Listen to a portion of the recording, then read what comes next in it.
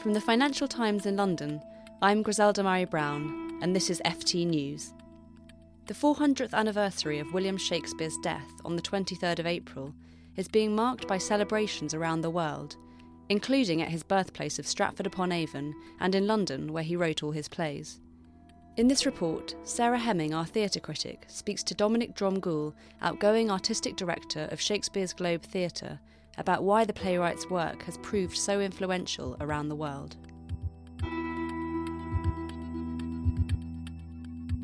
To mark the 400th anniversary of Shakespeare's death this month, the Globe has commissioned a series of short films based on his plays.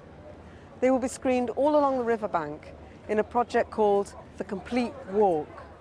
Each film is shot where the play is set, from filthy London to fair Verona, and they make rich connections between poetry and place.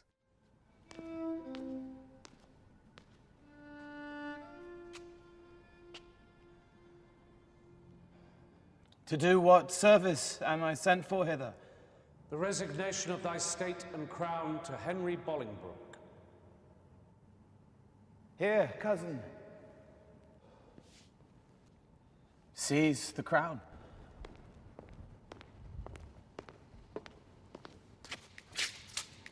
On this side my hand, and on that side yours.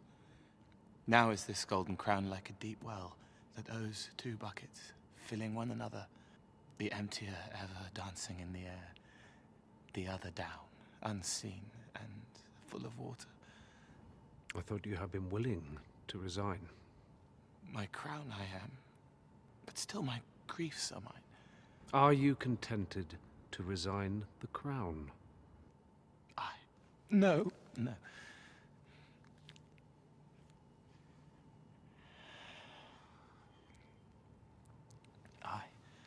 As far as we know, Shakespeare didn't travel very far. There's a sort of opaque period in the 1580s where he disappears out of documented sight, and we don't know where he went during that time. But I think we can be fairly certain he didn't go to everywhere he wrote about. But I think what everyone forgets is that London was a thoroughly cosmopolitan city, that there were lots of travellers here, and that the best way of information about places or people or history or geography moving is through speech and through conversation. His own company of actors around him had worked a lot on the continent. The English theatrical scene was thoroughly Europeanised, and plays came from London, which was like the Hollywood of its day. It was a sort of play factory, and shot out around Northern Europe and all across Europe in English. Then beyond that, there was all the writing that he absorbed, like the sort of unbelievable sponge that he was, and there's a lot of visual material. There's a lot of visual material in terms of form of woodcuts or frontispieces or paintings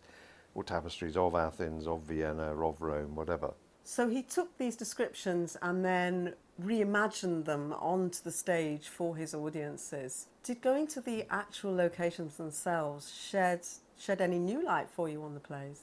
It's sort of just a further concoction. It's a further level of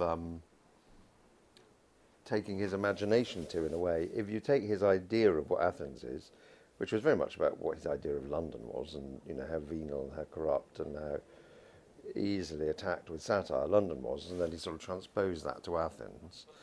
But he also had a sense of Greek literature. And if you plonk those speeches and you put it in front of the Acropolis, it's resonant, and it clashes, and it conforms, and it concocts something strange and new. Because if you pan round behind Simon Rossabilla's Time of Athens, and you've got there the whole of modern Athens splayed out in front of you, and it's a long speech about the iniquity of money and the iniquity of capitalism and how money distorts nature, it creates a whole collection of new thoughts.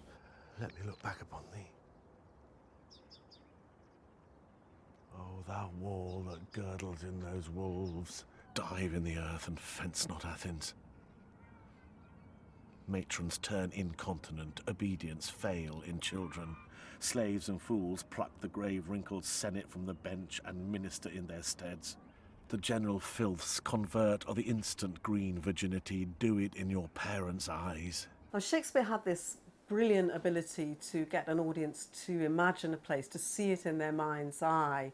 So when it comes to filming it on location, what does that that add? Does it even reduce the experience for them? No, I don't think it reduces it at all. I think it's one of an infinity of different ways of doing or experiencing Shakespeare. And thankfully, you know, he's a great big broad umbrella that will include everything. Just the place in itself does give you a little bit of extra insight, most particularly with Lear and Cordelia, just escape.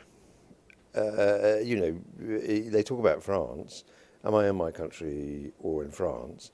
And, you know, you're on the cliff of Dover and France is there. And you sort of forget about that because you think that Dover is a wall. But Dover was a very permeable wall, and moving backwards and forwards has for, you know, several millennia been terribly easy. And so when he gets to Dover, the possibility of escaping this, you know, appalling, collapsing, anarchic, disintegrating kingdom is really, really, really close. Down from the waist they are centaurs, the women all above, but to the girdle do the gods inherit. Beneath is all the fiends.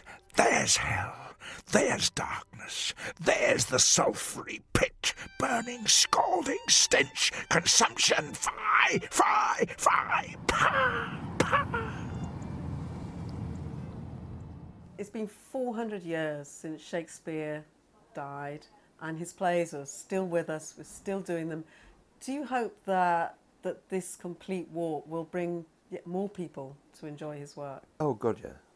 Yes, these are tasters. I mean, they're all no longer than 10 minutes, and they're a collection of small essences from the plays that are there just to intrigue and to provoke and to excite and get people to delve further. It's lovely. I hope that they'll have a life online and a life virtually, and that in this day and age of concentrated and abbreviated attention spans, you know, there'll be a way of introducing people to Shakespeare's work and to intrigue them and provoke them to look more and further. We haven't scratched the surface of what Shakespeare can do in the world, or how far he can go in the world, or how many different people he can talk to. The first time that we smell the air, we wail and cry. I will preach to thee, Mark. When we are born, we cry that we are come to this great stage of fools.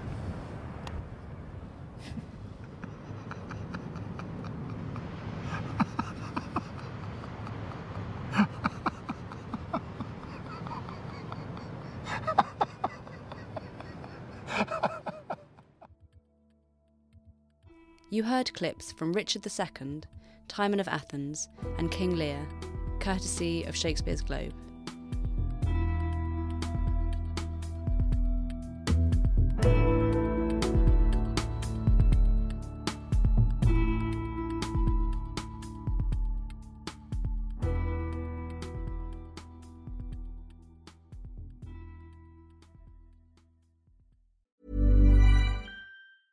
Small details are big surfaces. Tight corners are odd shapes.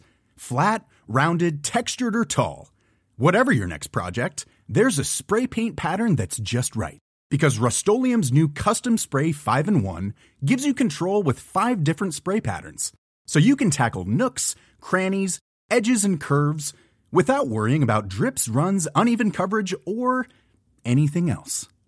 Custom Spray 5-in-1. Only from Rust-Oleum. Hi, this is Craig Robinson from Ways to Win, and support for this podcast comes from Invesco QQQ, the official ETF of the NCAA. Invesco QQQ is proud to sponsor this episode, and even prouder to provide access to innovation for the last 25 years. Basketball has had innovations over the years, too. We're seeing the game played in new ways every day. Learn more at Invesco.com/QQQ. Let's rethink possibility. Invesco Distributors, Inc.